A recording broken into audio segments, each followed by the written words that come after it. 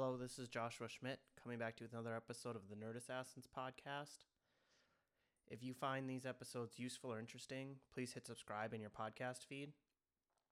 In these episodes lately, I've been going over crypto and blockchain, which is something that's completely new to me, in order to take an hour just researching and learning and then sharing what I learned with you guys. In today's hour, I really looked into Ethereum, what its core tenets are, and what are all the components that make up the Ethereum chain. Ethereum was built to be an alternative to Bitcoin for building decentralized applications. It has different trade-offs, so it can be used for different use cases. There's a few things that they put emphasis on. One is rapid development time. They want to be able to iterate quickly to make Ethereum better. Also, they put a strong emphasis on security, even for small or rarely used applications. So because security is built into it, these small applications aren't used very often, don't have to worry about building all that security. And the other thing is they wanted to make sure that apps could easily interact with each other. It accomplishes all of these emphases by abstracting away the blockchain into a programming language. So something like Namecoin that's used for domain names could be written in just 2 lines of code. Our currencies could be written in less than 20 lines of code. They have these smart contracts, which are like crypto boxes, and a value which only unlocks when certain conditions are met. So this is another thing that you can build using this programming language. There are 5 core tenets that Ethereum goes over in its white paper. First is simplicity. The protocol should be as simple as possible. This might mean that even though they could get better storage or time complexities, they're not going to do that. Instead, they're going to reject that in order to keep it simple. An average programmer could follow the whole thing through. They want this to be one of their core tenets so that people can see the unprecedented potential in these blockchains. There may be optimizations that would add complexity, but they're going to reject them unless the benefit is substantial. The second core tenet is universality. There is no features to Ethereum. It's just a programming language that can run whatever can be thought up and mathematically defined. The third core tenet is modularity. This is a common requirement that you have for clean code. Basically, what Ethereum wants to do is make sure if they write something clever or novel, a different crypto ecosystem like Bitcoin could go ahead and take that piece of code, and the cryptocurrency ecosystem can benefit from this Ethereum design. The fourth core tenet is agility. The details are not set in stone. If there's a modification which can be beneficial, they don't want to slow down the progress. That goes back to the rapid development time that I said was an emphasis before. And the fifth core tenet is non-discrimination and non-censorship. The protocol will make sure not to actively restrict or prevent any categories of usage. Again, those 5 core tenets: simplicity, universality, modularity, agility, and last, non-discrimination and censorship. Ethereum has this concept of accounts. Each account has 4 possible fields in it. The nonce, the counter to make sure that each transaction can only process once. So each transaction has this unique number attached to it to make sure you don't double count it. A second field is the ether balance, the count of how much is in the account. How much ether do you have in your account? The third is a contract code, which only is in certain accounts, and we'll go over that in a bit.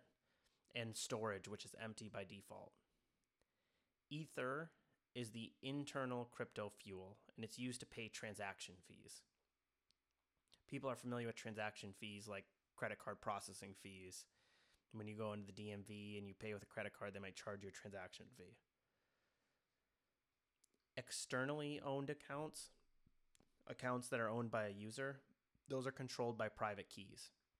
These ones will not have any code. So when we went over the contract code, an externally owned account has no code involved in it. These externally owned accounts can send messages by creating and signing a transaction. The second type of account is a contract account. These are controlled by their contract code. So an externally owned account does not have any code, but the key component to a contract account is this code. Every time this code receives a message, every time this contract account receives a message, this code will activate, and it may read or write to this internal storage and send messages or even create other contracts. So these contracts can be thought of as many pieces of code. They execute anytime the account is poked by receiving a message or a transaction. So anytime any message gets sent to it, it just blindly starts running this code. The contract accounts can also control their own balance and storage. So we talked a little bit about messages and transactions. A transaction, which we talked about as the thing the externally owned account can sign and send out. This is a signed packet of data. It includes a few pieces of information, 6 different pieces of information actually. It includes the recipient, who am I sending this transaction to, the sender ID, who's the person that created this transaction, the Ether amount that it wants to transfer from the sender to the recipient, how much money, how much currency am I about to send out from me to the recipient.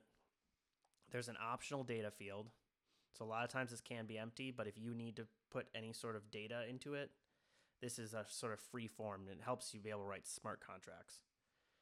And then the 5th and 6th piece of a transaction is the start gas value and the gas price value, which are these new concepts, so we have to dive a little deeper in them. The first 3, the recipient, the sender ID, and the amount to transfer, are standard fields that you'd expect in any crypto. But Ethereum is concerned about denial of service attacks. This is somebody spamming an account in order to consume its resources. So you can imagine if I have an arbitrary piece of code, somebody could just send it a ton of transactions and just have it use a bunch of computation, a bunch of bandwidth, a bunch of storage. So that way I can't process any other transactions besides all of these ones getting sent to me.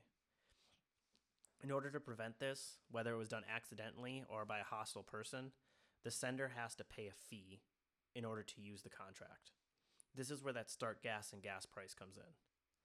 Start gas is the max number of computation steps the transaction is allowed to take. This prevents something from accidentally running forever in a loop. A computation generally costs 1 gas, but they can be more expensive if you're going to use a lot of computation or storage, if it's something really complex. And then the gas price is the fee the sender will pay per computational step. So this is that processing fee, that transaction fee. So all of that gets bundled into a transaction. Messages are similar to a transaction, but instead of being created by an external account, they're created by a contract account. They still have a sender, a recipient, and an Ether amount. They also still have the optional data field, and they have a start gas, the maximum number of computational steps it's going to make. Note that the gas fee is still paid by the original transaction. Even if I have a smart contract, I'm about to send this over to another smart contract to do some steps on, that gas that I'm going to pay comes from the original caller. So what does it look like when a transaction's happening? First, the smart contract checks to make sure that the transaction is valid and well-formed. It has all the pieces that it needs, and I can read it. Next, we need to check that the sender has enough Ether to pay the total gas bill. The gas bill are those 2 fields, the start gas and the gas price, multiplied together. Next, there's a fee just for how big the message is that you're sending. So we'll subtract that fee out. The fee is actually 5 gas per byte of message size. The 4th step will then transfer the transaction value from the sender to the receiver. We'll then run the contract code to completion or until you run out of gas. If the transfer failed, it could fail because the sender didn't have enough to pay the total gas bill, or that start gas is the total number of steps. So if we run out of steps, then it will fail. And then what Ethereum will do is it'll take the whole state that it's changed and rewind it back. So it'll essentially make it look like the transaction never happened, except those processing fees will still get paid. And then if a successful transaction occurs, then it'll refund any gas fees that were not spent, that were not actually consumed. I want to end today with a quote from the white paper. What is more interesting about Ethereum is that the Ethereum protocol moves far beyond just currency. Protocols around decentralized file storage, decentralized computation, and decentralized prediction markets, among dozens of other such concepts, have the potential to substantially increase the efficiency of the computational industry and provide a massive boost to other peer-to-peer protocols by adding for the first time an economic layer. Finally, there's also a substantial array of applications that have nothing to do with money at all. I like to take this quote because this is really the first thing that got me excited about like blockchain and crypto was the fact that Ethereum could run these smart contracts. And I think this Web 3.0 is really going to be everything becoming decentralized, pulling apart the middleman.